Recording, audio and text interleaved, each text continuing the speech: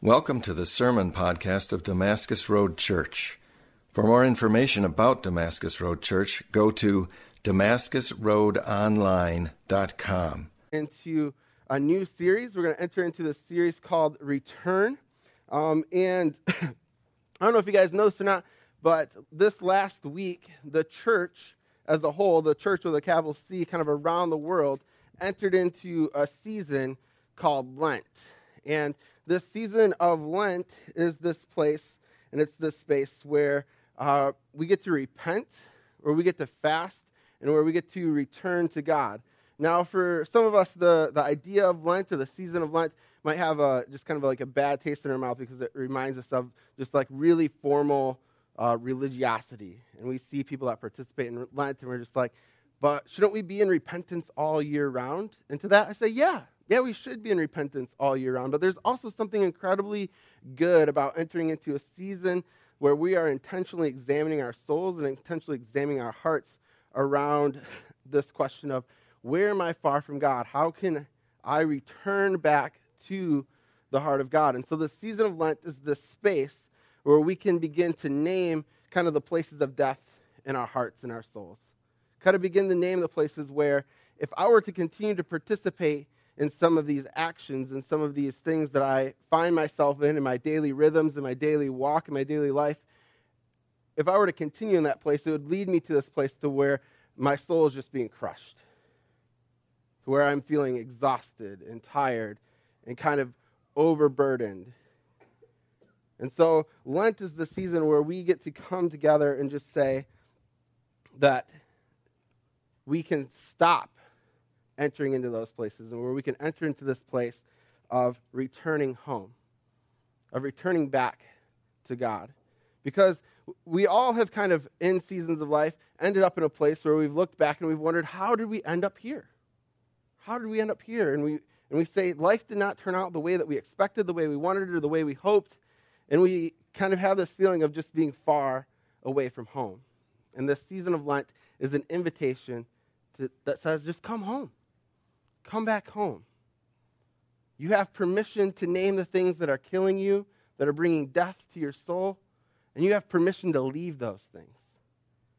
And you have permission to come from death into this place of life. And I want you to know that in this season of Lent, that no matter how far away from home you found yourself, that there is a God who is gracious enough, who wants to confront you in that space. Not just confront you, but actually to confront the death that you're experiencing in that space. He doesn't want to just like overlook that death.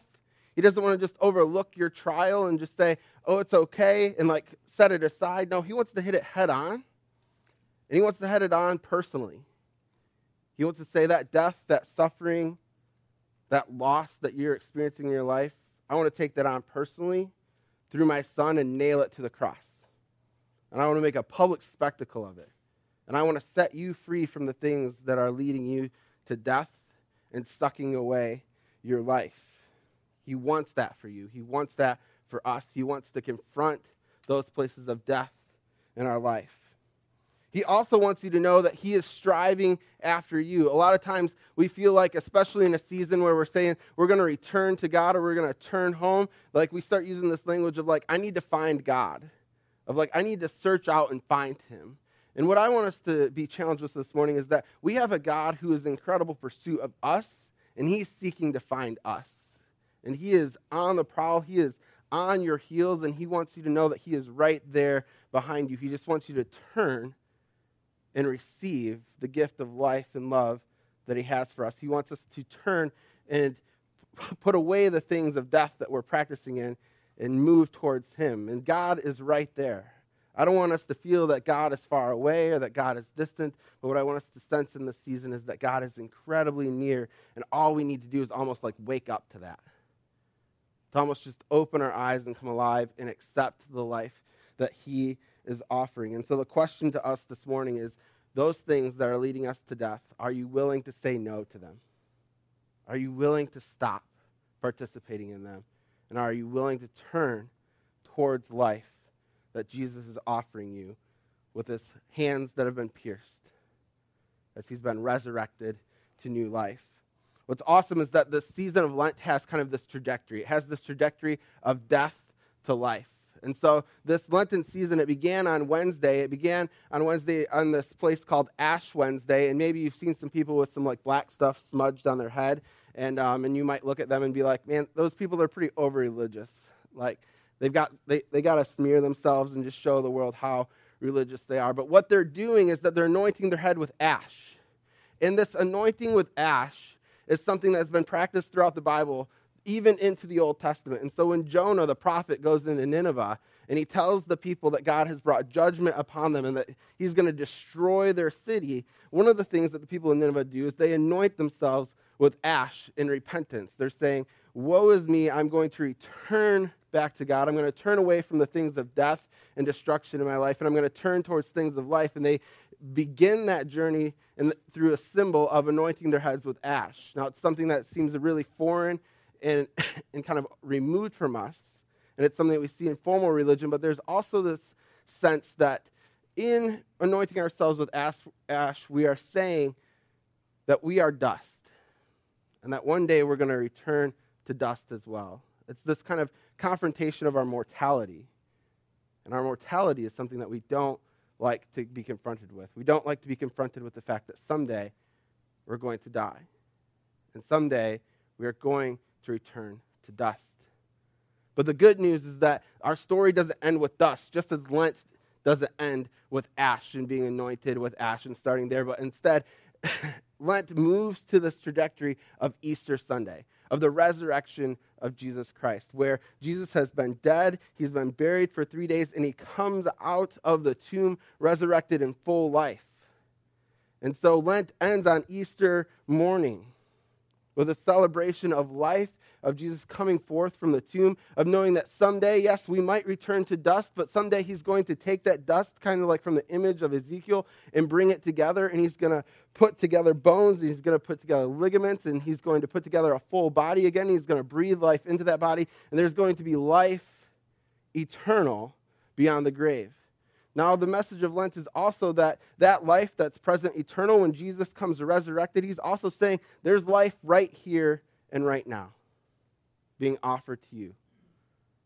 So that in those places where you experience death, destruction, decay in your soul today, that he is welcoming you to return from, that the hope of the resurrection isn't just for someday somewhere else where we get new bodies and we end up in heaven, but the hope is for right here, right now. And I want us to see that by entering into kind of this 6-week series that we call Return. And so we're going to look through the Old Testament prophets. There's no greater place and invitation to return in the Bible than by looking at the prophets, especially the minor prophets. And so that's where we're going to spend our time. And this morning, we're going to begin with the book of Hosea.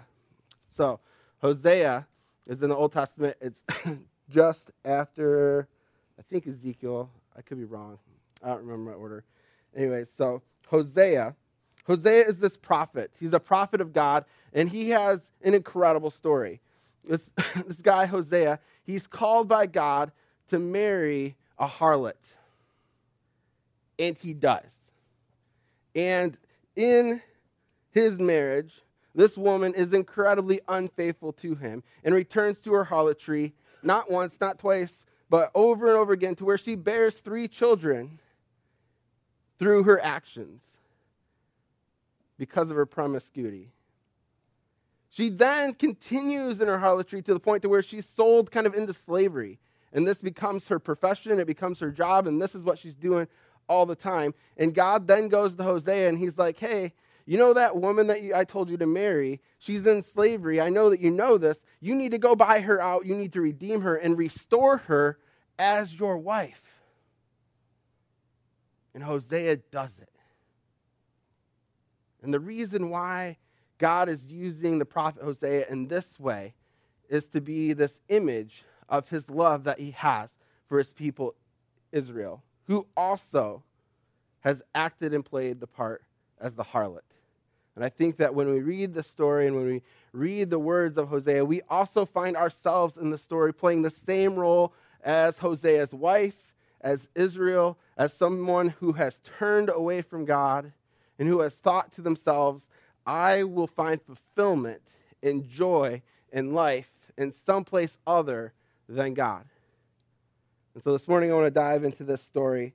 And so I want us to turn to Hosea chapter 2, and we're going to read verses 5 through 8. Starting with verse 5, it says this, it says, "For their mother has played the harlot. She has conceived them and has acted shamefully. For she said, I will go after my lovers, who will give me bread and water and wool and flax and oil and drink. Therefore, I will hedge up my herd with thorns." This is God speaking. He says, I will hedge her up with thorns, and I will build a wall against her so that she cannot find her paths. She will pursue her lovers, but not overtake them. She shall seek them, but she will not find them. Then she will say, I will go, and I'll return to my first husband, for it was better for me than it is now. And she did not know that it was I who gave her the grain, the wine, and the oil, who lavished on her silver and gold, which they used to serve Baal. So when we look at this passage, I think there's a little bit of interpretation that needs to happen, because it's not language, it's not presented in a way that's just like common and straightforward to us. And so what they're saying is that the nation of Israel, Gomer, who is Hosea's wife, you and I, that we have turned away from God and that we've given ourselves and our hopes to other things in hope that we will find true fulfillment and true life and true joy away from God. I mean, right here it says that she played the harlot and that she would go after her lovers so that she would get bread, water, wool, flax, oil, and drink. I mean, how much is this like us? Where we want to turn away from the ways of God, and we're like, we're just going to take this shortcut here. We're going to take that shortcut there. We're going to do things that make a little bit more sense my way than God's way. And we end up in this place where it's like, well, what I really want is just self-fulfillment and to feel good about myself and to have stuff, because this is what she's talking about. She's saying, I want flax, I want bread, I want water, I want wool, I want oil. Like, they're talking about money. They're talking about food. They're talking about comfort.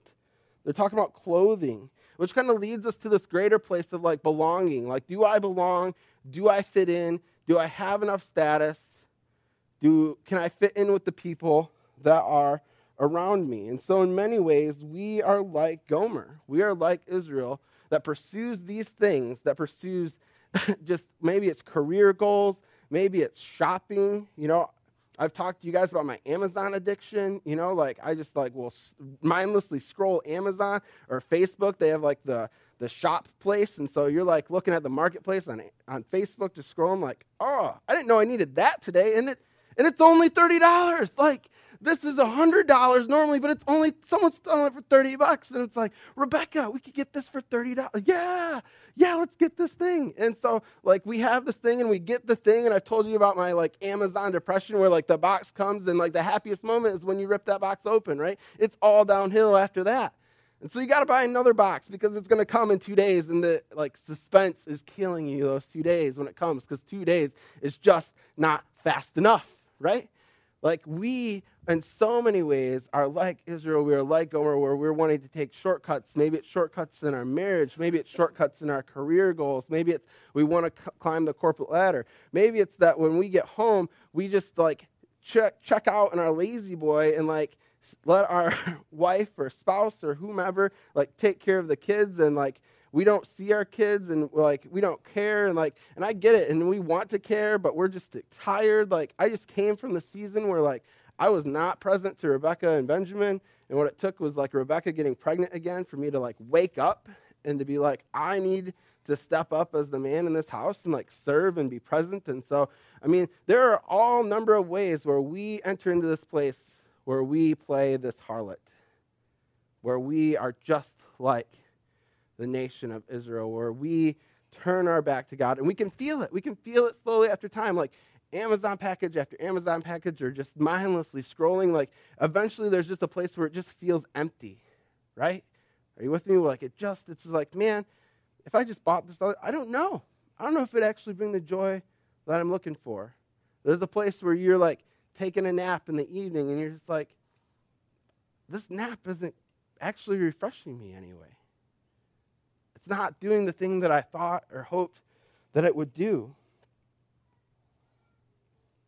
And so the question is, what is it for you? How are the things that are bringing death to your life? How's it working? How's it going? The beautiful thing is that in this passage,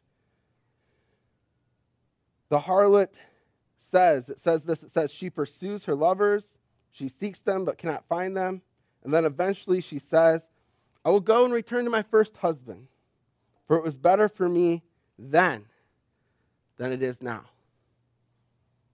And there's places in our lives where I wonder where that's true, where God is calling us to return back to him because it's better to be in his presence than it is anywhere else, where this death and destruction and this kind of like soul-sucking energy exists in our lives. And what language does this like bring up into your mind, your imagination, this idea of like, I should return back because it's better there? I'm brought to the story of the prodigal son. The prodigal son, he's spent all of his father's money. He's spent his inheritance that he asked for in advance. He's starving. He's hungry. He's with the pigs. And he's like, you know what? If I just went home, I would at least have a full stomach. I could at least go back and be one of my father's slaves, one of my father's servants. And so he returns back out of selfish ambition, just as the harlot does here. Like the harlot doesn't be like, oh, you know what? My husband loved me really well. It took really good. I love my husband. You don't see that. You do see, though, that she understands that there is love coming from her husband, that there's something about her husband that is better there in that place. Same thing with the prodigal son. You don't see the prodigal son where he's like, I love my dad so much that I'm just going to go back home. But he's like, there's something about my dad that is able to fulfill me in a way that I cannot be fulfilled in any other way. And so because of that reason, I'm going to go back. There's selfish reasons, and it's okay. In the season of Lent, in the season of returning, in the season of confessing, I want to give permission to say that it's okay to go back to God for wrong reasons. Because the reality is that it's better to be in God's presence than anywhere else. It just is. It's better to put away those things of death. And like when you show up and you experience the love of God and you allow him to shower you, you allow him to put his robe on you, his ring on you, to kill the fatted calf for you as it happens for the prodigal son. It's like there where we get caught up in just the love and the grace and the goodness of our God. And we are just returned back to this love and adoration of who God is. But this initial step of returning, like, I just want you to know, it's okay. It's okay for you to be like, it isn't working. It isn't working like I hoped it would. And I'm going to turn back. I'm going to return to the one who's able to fulfill me the most. And so, when we continue in this passage, kind of after verse 8, what God does is that he lists a bunch of warnings to Israel. He's saying all of this destruction is going to come upon you if you don't turn around, if you don't come back to your first love in me. And I think you and I think we feel these warnings, right? Like when we enter into something where we're cutting corners, where we just feel like the life is just being sucked out from under us because of the decisions and the choices and the rhythms that we choose to make. Like we feel this kind of like alarm in the back of our head that's saying, this isn't working. You probably shouldn't continue it. This isn't sustainable anymore. Like we hear these senses, we get these warnings, and we can feel like you're getting closer to the cliff. I don't know if anyone's got that car where like you're in reverse and it like the siren beeps, you know, and so the closer you get to hitting another car, it's like kind of tones, so it's like beep, beep, beep, beep, beep, beep, beep, beep. Like, you know, I think that there's like that warning in our head, and God is warning the nation of Israel. He's going beep, beep, beep, like you're getting closer. And then sometimes we don't heed that warning and we just smash right into it and we experience destruction. And we are undone. An event happens to where somebody else says, I can't take it anymore, and a relationship is broken. Or we get fired. Or somebody finds out about our secret. And there is destruction to pay. And whether it's in that warning or whether it's in that place of destruction, this is where God wants to meet us. Like, God wants to meet us in the warning. He wants to meet us there first. He doesn't want to have to get to the place where we're just like laid bare and destroyed, but he's willing to meet us there too. And what I want us to see is that how he meets us, because it continues. He gives these warnings of destruction that's going to come, and he says here, if we continue down to verse 15, it says this. This is what the prophet says about how he's going to pursue his wife, his lover, the nation of Israel, and us. It says this. It says, therefore, behold, I will allure her, and I will bring her into the wilderness, and I will speak tenderly to her. And there I will give her vineyards, and I'll make the valley of Anchor a door of hope, and there shall be an answer as in the days of her youth and at the time when she came out of Egypt. And in that day, the Lord declares, you will call me my husband, and no longer will you call me my God or my Baal. For I will remove the names of Baal from her mouth, and they shall be remembered by that name no more. And I will make for them a covenant on that day with the beasts of the field, with the birds of heaven, with the creeping things on the ground, and I will abolish the bow, the sword, and war from the land, and I will make you lie down in safety. And I will betroth you to me forever, and I will betroth you to me in righteousness and in justice, and in steadfast love and mercy. And I will betroth you to me in faithfulness, and you shall know the Lord. God is calling out to us. God is seeking to speak tenderly to us and to woo us back to him. He is not angry with you. So much when we talk about returning and we talk about repentance, there's kind of like this judgment and wrath part, which is true. But like I said, he wants to confront that, and he confronts that completely on the cross. And so what's left is this tender heart that's wooing and calling us back, and that says, I'm not angry with you. I'm not frustrated with you. I just want you to return to life. I don't want to see you suffer. And I think when we understand that, we look out into the world and we just see the world and we're like, we just don't want you to suffer anymore. You've suffered enough. That's the heart of God breathing within us. And that's the heart of God that God has for us. He's like, if you would just come back, if you would just wake up to my presence and come near to me, you would find life, because here in his presence, it's better. It's just better. And then when we read through the book of Hosea and we read through the book of the prophets, as we're going to for the next couple of weeks, there's this refrain. And this refrain is, let us return to the Lord. Let us return to the Lord. Like, as the book of Hosea increases, it's almost like this nervous, like, kick towards the people. Like, let us return to the Lord. Like, God is good and God wants to save us. Like, stop walking in the paths of destruction. And this is why we need the season of Lent. We need a season where we can just intentionally reflect back on our lives and ask the question, what is causing death and destruction, and what are the paths that I'm walking on that's leading me there, and how can God show up in that space and return me back to home?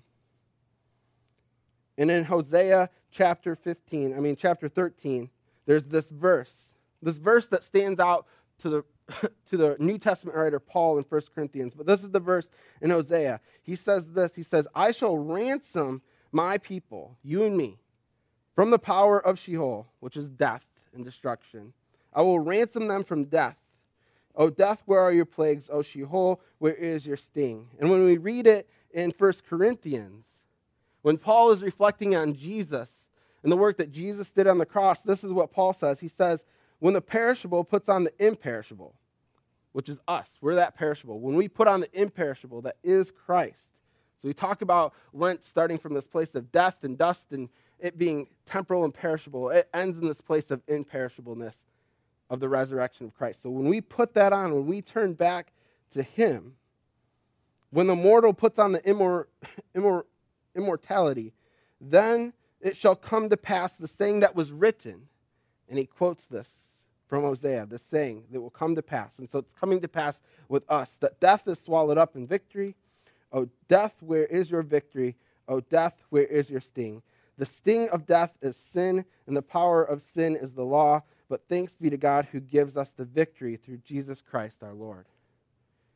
We have victory to return back to God. We have power through the Holy Spirit to turn back from the things of bondage that are leading us to these paths of destruction and death. We have power because of Jesus to repent and begin life anew with new life right here, right now, not on the other side of eternity.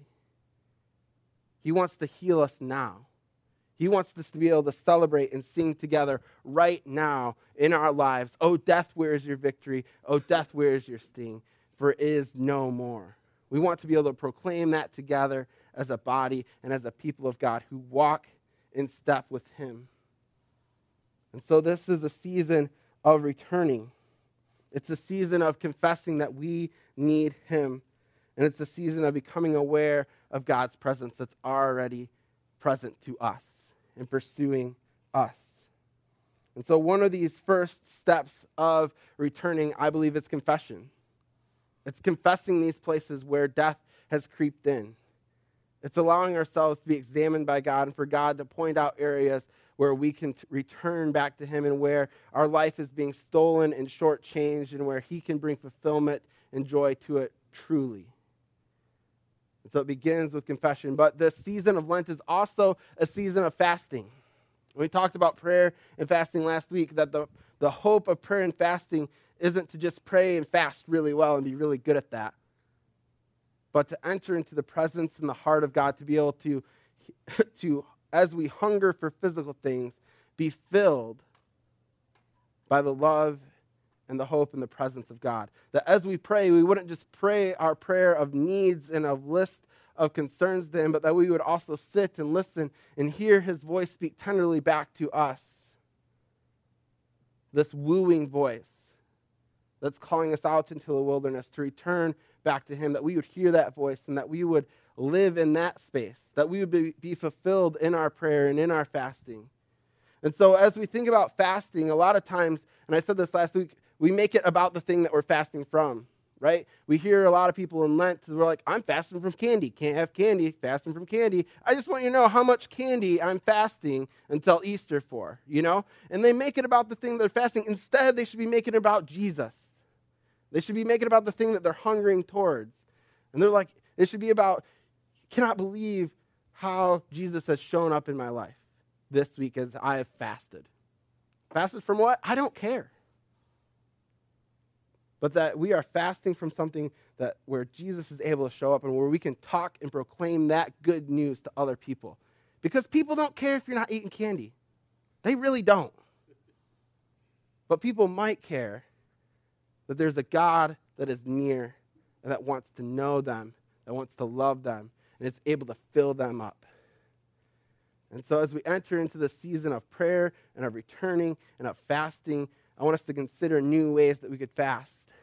Maybe we could even fast in new ways of such as like, let's just fast from anger. Like what would it look like if we just fast from anger and we were filled with peace? Or what would it look like if we fasted from anxiety and we were filled with peace? What would it look like if we fasted from like being passive and unattentive to being actively engaged and present? What is the thing that God is calling you to fast from that we could then turn and be filled by the fruit of his Spirit in? And so as we close this message today, I want us to end our time with this prayer of confession. And so it's going to be on the screen. And so it's a prayer of confession to kind of like just kickstart us into the season of return. And I believe that you and God can kind of take it from there. We can take it into community with one another from there. And so I want us to stand and kind of just pray this prayer together. So you guys stand with me and read aloud kind of this prayer with me. And this is where we're going to end. We'll enter into a time of worship. So read with me this prayer. Most merciful God, we confess that we have sinned against you in thought, word, and deed, by what we have done and by what we have left undone. We have not loved you with our whole heart. We have not loved our neighbors as ourselves. We are truly sorry and humbly repent. For the sake of your Son, Jesus Christ, have mercy on us and forgive us, that we might delight in your will and walk in your ways, to glory of your name. Amen. Let me pray for us. Almighty God, have mercy on us.